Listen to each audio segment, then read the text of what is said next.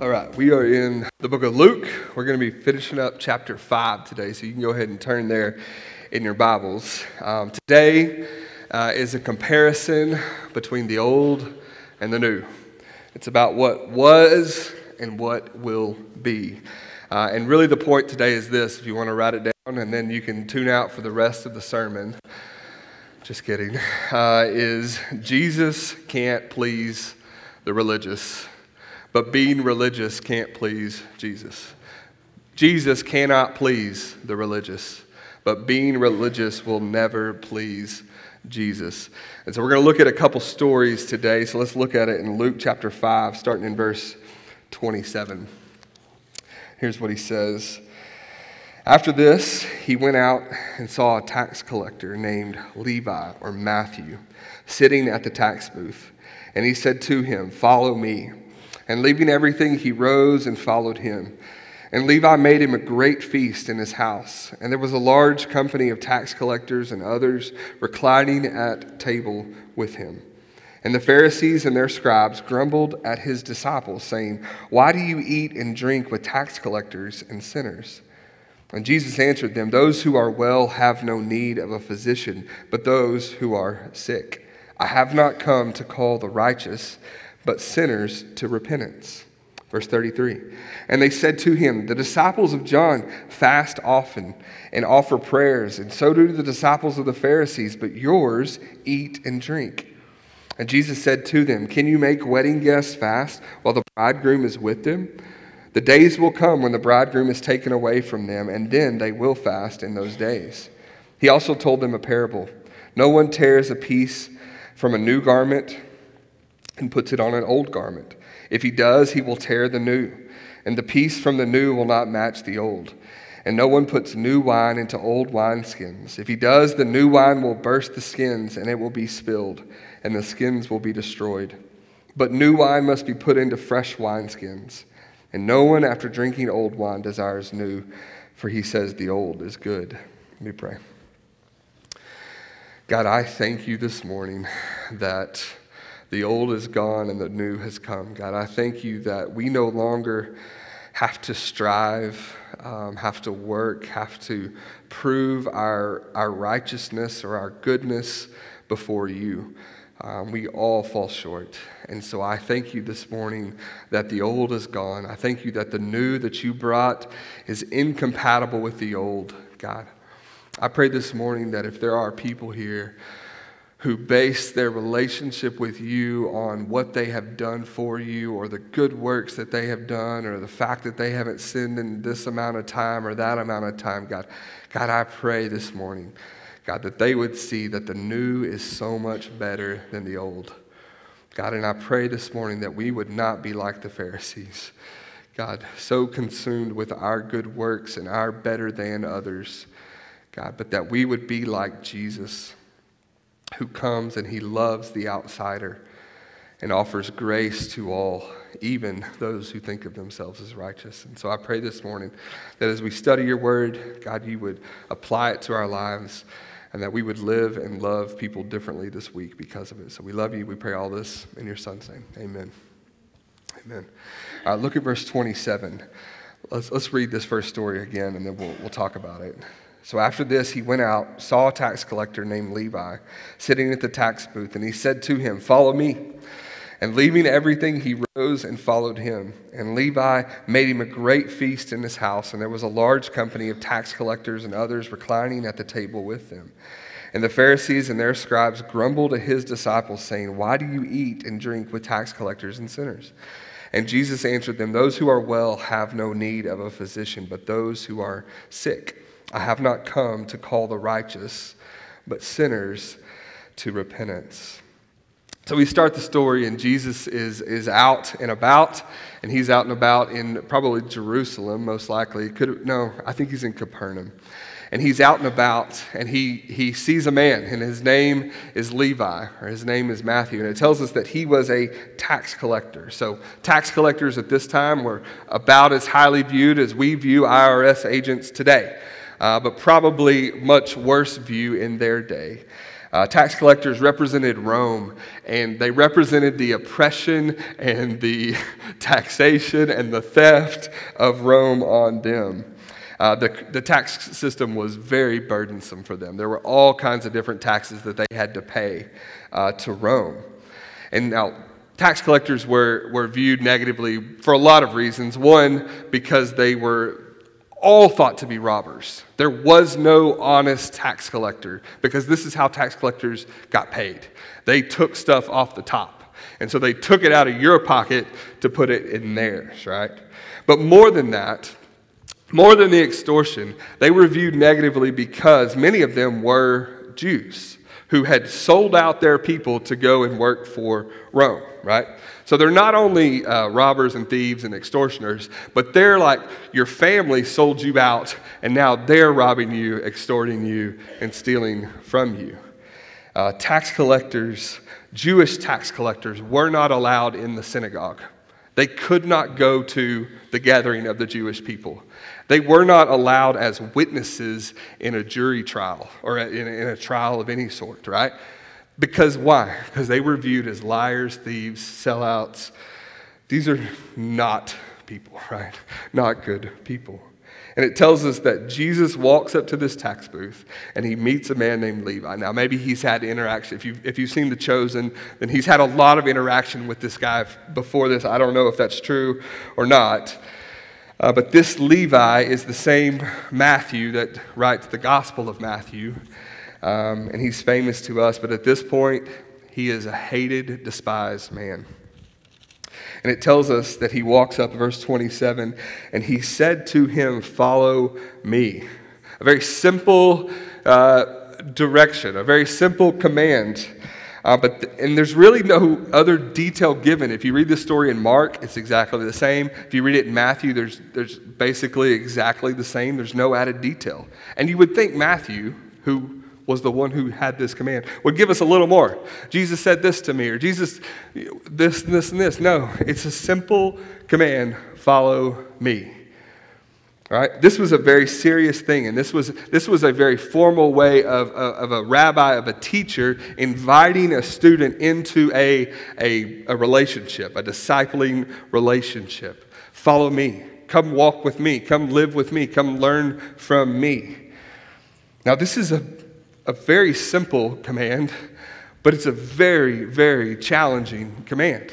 Because what it meant for Matthew, for Levi, to follow him meant a little bit more than it did for other people maybe, because he would have to give up his tax booth. He would have to sell out the Romans to go and follow Jesus.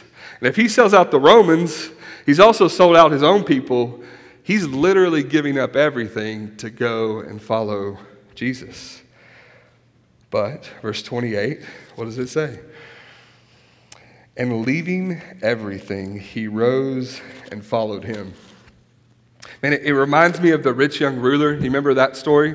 Where this young man comes to Jesus and he wants to know the way to eternal life. And he's asking him all these questions. And they have this interaction. And Jesus tells him, if you want to follow me, you're going to have to go sell everything and then come follow me. You're going to have to leave it all behind and come follow me. And the rich young ruler, it tells us that he left what? Sad.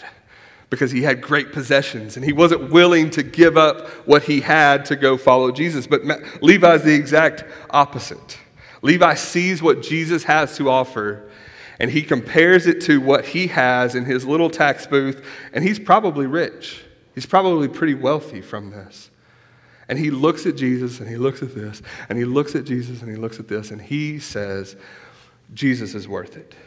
And he leaves everything to follow Jesus. He is selling out Rome. He cannot go back. He has, like John, Peter, these other guys who are fishermen, they could probably always go back to fish. Levi, he can't go back to his own people. He can't go back to his tax booth. He literally has given up everything to follow Jesus. Now, coincidentally, this is true for each one of us. And we may not feel this as much because some of us make this decision at a young age, right? But if you made a decision to follow Jesus as an adult, it's a totally different thing than if you're a teenager, right? Because you've lived a life that was for yourself. You've lived a life that was all about you. And to give that up to follow Jesus, man, I was listening to, there's a country artist, his name is Granger Smith. Anybody know Granger Smith in the room? Oh, not very many, no hands. Never mind, Shane knows him. And he's leaving his country music fame and fortune to go to seminary and become a pastor. He just announced it this week, right? I was just thinking about him this week and Levi and what that meant for him and how difficult that is, but it's true for all of us. We don't have to be like Granger. We don't have to be like Levi and literally give up our wealth or give up whatever. But the call to follow Jesus, the call to a relationship with Jesus is immense. It's no small thing to say, Jesus is Lord, not me. It's no small thing to say, I'll follow you, I'll do what you say, not what I say. The only way you will do that, the only way I will do that, the only way anyone will do that is if we believe that what Jesus has to offer is worth more than what we already have, right? We will not follow Jesus unless we believe that following him is worth more than what we already have. What holds us back from that? What keeps us from following Jesus? What stands in the way of us holding on to our stuff or our position or our whatever? What keeps us from following Jesus? Look at verse 29. It says, and Levi made him a great feast in his house, and there was a large company of tax collectors and others reclining at the table with him. So Levi, Matthew, he makes this decision to follow Jesus, and his natural instinct is to throw a party, right? He's pumped. He's excited about this, and this is a big step in his life. And so he gives a feast, right? So we know he's got some wealth, and he gives this feast in honor of Jesus, and he invites the only people that will come, which are who? Other tax collectors and other sinners, right? The other outcasts, the other outsiders. His family's not there because they've rejected him. The Romans aren't there because he's just a tool in their toolbox. The only people there are other tax collectors and sinners. Now, all these people come because they love Matthew, and they come, but Jesus is the guest of honor at this celebration, and they eat and they drink and they share this meal. Now, this is no small thing in their culture.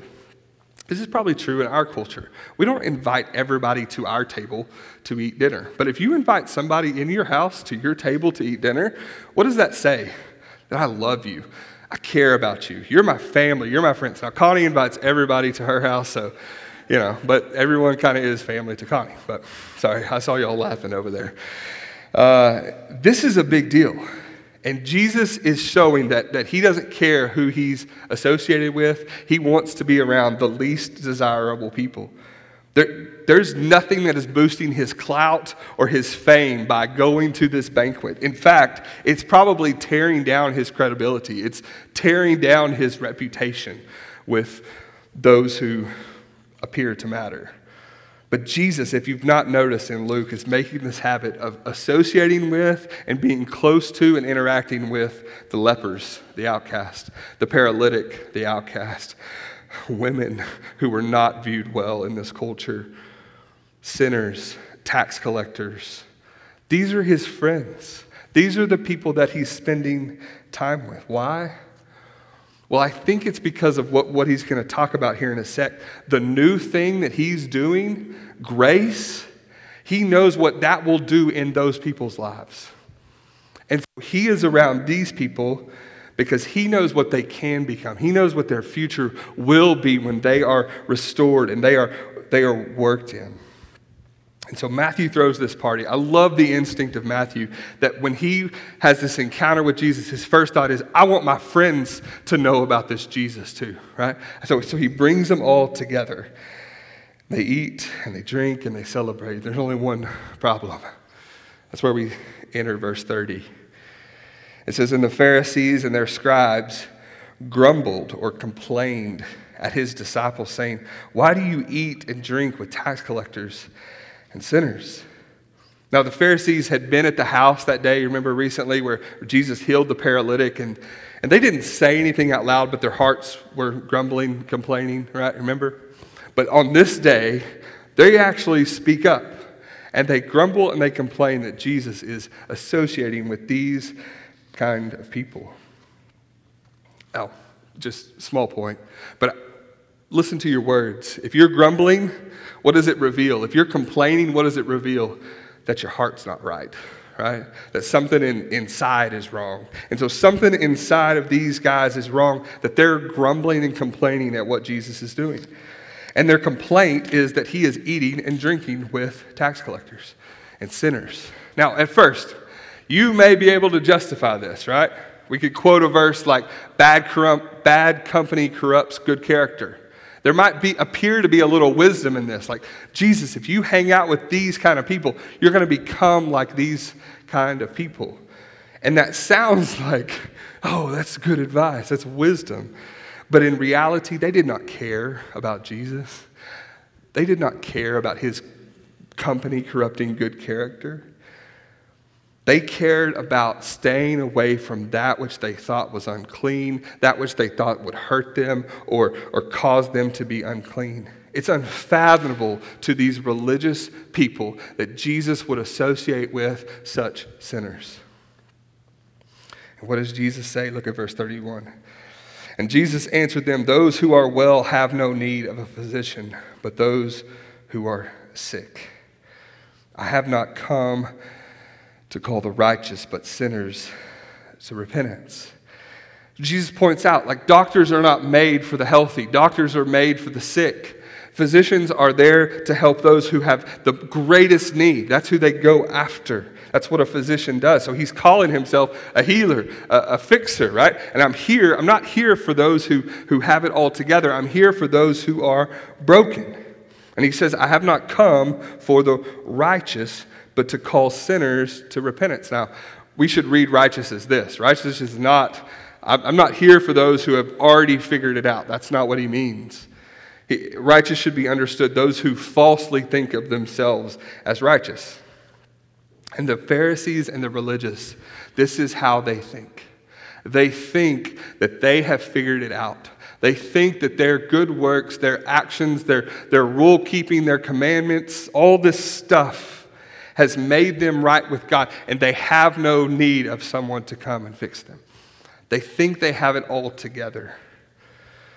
The Pharisees don't view themselves as sick. They view themselves as healthy. They don't view themselves as broken. They view themselves as put together. And Jesus said, I did not come for those people. I came for those who know their need. Now, coincidentally, this is every religion in the world's effort. Is no different than the Pharisees. Every religion in the world is, how can we get to God? What can I do to get to God? Right? Buddhists, they're trying to get to nirvana by following the Eightfold Path, by doing these things, by finding inner peace. Muslims are trying to get to paradise by following the 5 pillars of Islam, doing these things, going to Mecca, praying 5 times a day, all these things, doing something. Mormons are trying to become gods or God-like through their baptism, their involvement in the Mormon church, through following Joseph Smith's teaching, through all kinds of other weird stuff that I won't say right now. Jehovah's Witnesses are trying to find everlasting life through being good people and through door-to-door evangelizing. And the more of that they do, the better they feel sure that they are right with God. Roman Catholics are trying to find salvation by taking Mass, participating in the sacraments, doing prayers, going to confession, practicing penance, maybe having to go to purgatory. All these things are their effort to earn their way and their standing before God. And the Pharisees thought, if we just put enough rules and regulations, then we too can be clean. We can be righteous. We can be healthy. And all of these fall short of what it takes, because no one is righteous. In Matthew's account, when he tells this story, he quotes Jesus, where he quotes Hosea, where he says, I desire mercy, not sacrifice. I want your love, not your good deeds. I want your heart, not just the externals. Jesus is coming, and he's not about the old, which was trying to earn your way, trying to work your way, trying to be good and righteous and perfect. That's not what Jesus is about. He's coming and bringing grace and forgiveness. Look at verse 32. He says, I have not come to call the righteous, but sinners to repentance. Now, what Jesus was being blasted for by these people is that he was hanging out with them, which we kind of take this leap in our mind and we go, if you hang out with somebody, you become like them. If you're with somebody, you do the things that they do, right? And so in essence, they're saying, Jesus, you're going to be a sinner just like these people. But notice what Jesus says. He doesn't say that I have just come to call the sinners. I've come to love the sinners. What does it say? I've come to call the sinners to what? Repentance, right? So Jesus' love for the outsider is not just this unconditional, like, I just want to hang out with you, be with you as you eat and get drunk. I want to just be with you as you sleep with prostitutes. I just want to be with you as you do all these terrible things. That's not Jesus. What does he say? I have come to call sinners to what? To repentance. He's not just meeting them where they're at so that they can just kind of stay there and feel good about themselves. Jesus is not just accepting them for who they are and just leaving them there. No. He's saying, I've come to call them to repentance. But the only way he can call them to repentance is if he has a relationship with them. And so he comes to these people and he spends time with these people and he points them to the better way, to the new way, which is repentance, not rules. It's turning from your sin, not following more rules. It's okay to not be okay, but it's not okay to stay there. I've heard a lot of preachers say this, so this is not original to me.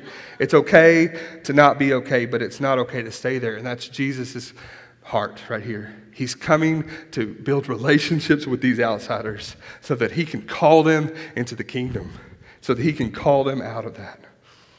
Now, before we move on to the part about fasting,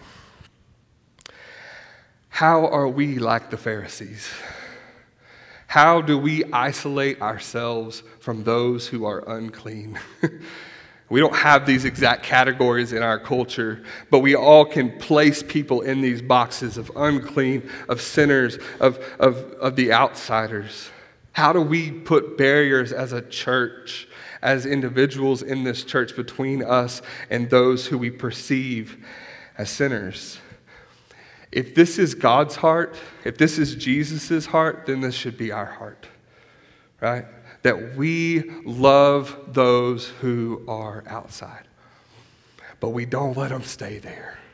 We don't affirm every decision they make as good and right and morally just. We call them to repentance, to turn from the way that they're living to something new, to let Jesus change their life. Look at the next story, verse 33. And they said to him, the disciples of John fast often and offer prayers, and so do the disciples of the Pharisees, but yours eat and drink. So they, again, Jesus can't please these people. He cannot please the religious. They're mad at him for what he does, and they're mad at him for what he doesn't do, right? This is just, he cannot please them. But Jesus is about to show them that they, in their being religious, cannot please him, which matters more. And so they're complaining that his disciples don't fast. Now, I had to go look at this week, and I found this very interesting. The Old Testament only commands, in God's word, one fast. There's one fast that the people of Israel were supposed to do around the Day of Atonement, their big day of sacrifice in the temple. There are other times that they called the nation to fast, but really God only commanded them to fast one time. But the Pharisees had made this set of rules and regulations that what they did is they forced people to fast 2 times per week, Mondays and Thursdays. And so if you did not fast Mondays and Thursdays, if you're seen eating and drinking on Mondays and Thursdays, then in their mind, they're better than you, right? They've created this whole system where they're fasting multiple days a week.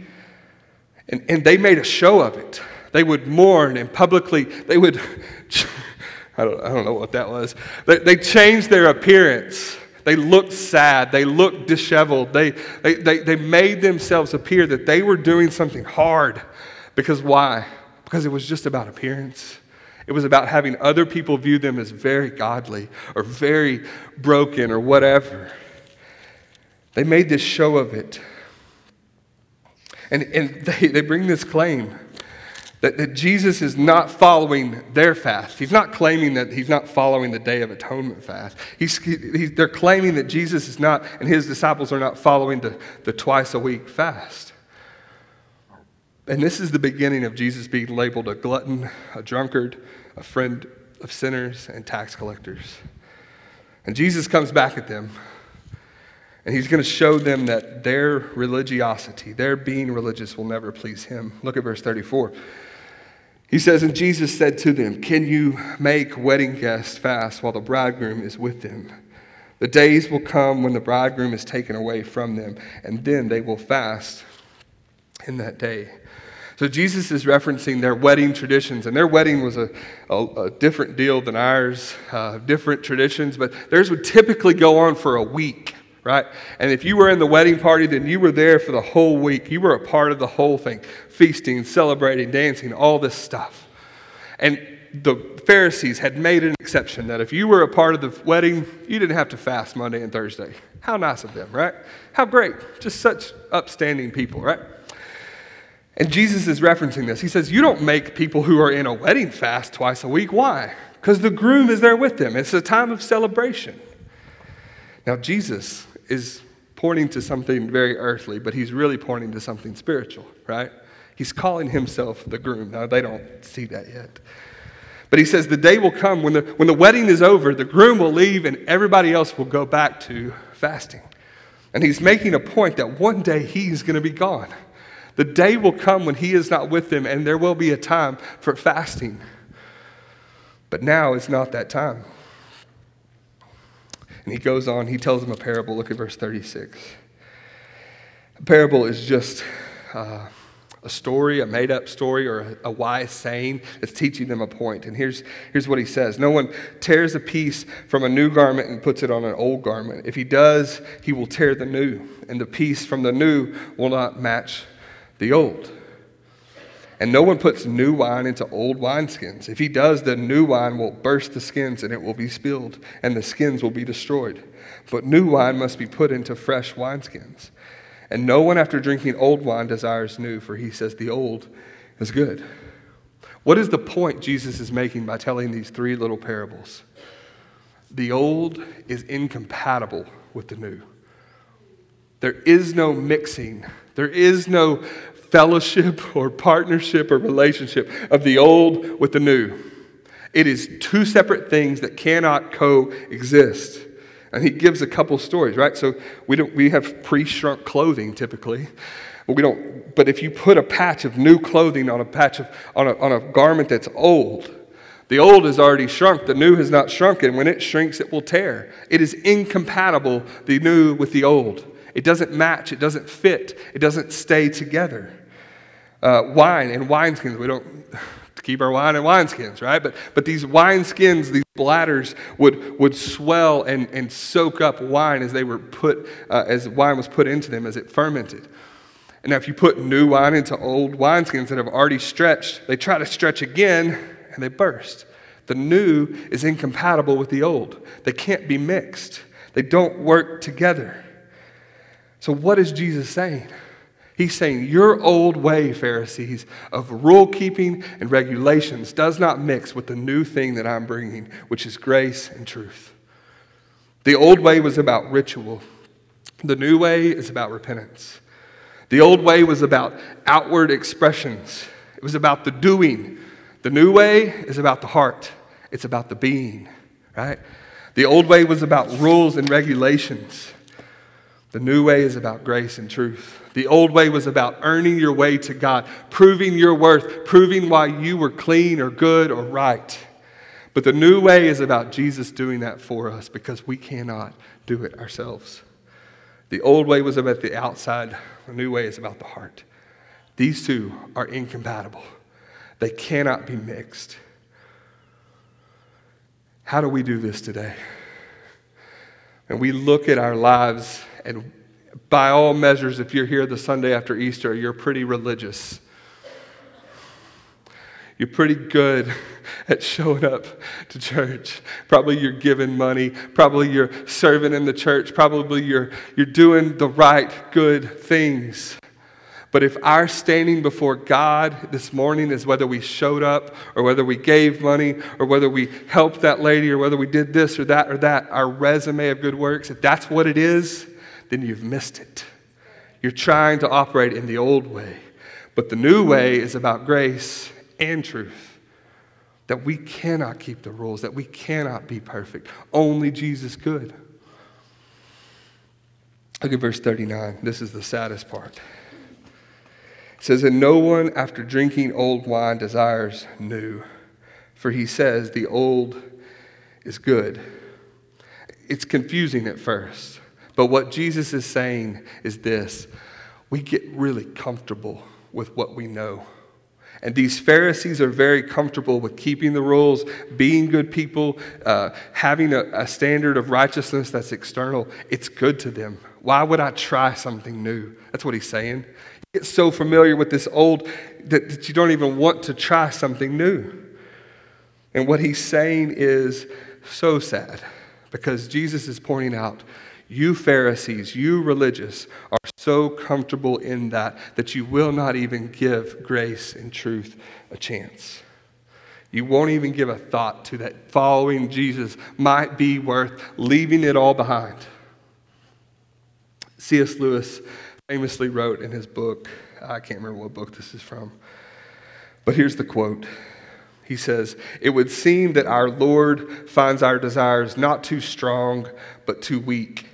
We are half-hearted creatures fooling about with drink and sex and ambition when infinite joy is offered to us. It's like an ignorant child who wants to go on making mud pies in a slum because he cannot imagine what is meant by the offer of a holiday at the sea. We are far too easily pleased.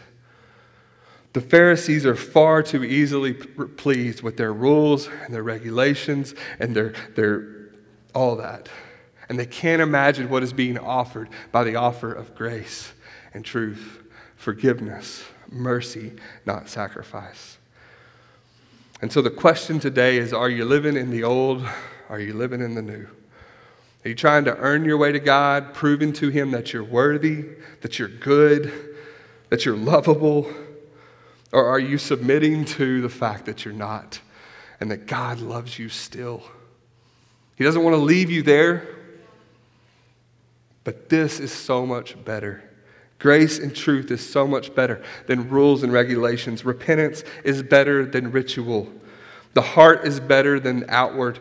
Jesus is better than you trying to earn your way to God. If you don't know about grace, if you don't know about truth, I would love to point you to Jesus today. Let's pray. God, I thank you that you love us. God, we are not, those of us who are in Christ are the tax collectors in the story. God, the outsiders, the broken, the needy. And you loved us so much that you sent Jesus to come get us. And you loved us so much that you wouldn't leave us in our sin, God, but you would call us to repentance, God. And so I thank you for those this morning that are in Christ. I pray for us that we have a heart that wants to go back to the old, to the familiar, to the comfortable of trying to earn our way, trying to prove ourselves, trying to keep all the rules and regulations of what it means to be a good Christian. God, I pray that you would keep us from that. Keep us from that temptation to try to prove our worth, God. Help us to rest in Christ and him alone. God, we love you. We thank you for grace this morning. We thank you that you loved outsiders like us. We pray all this in your son's name. Amen.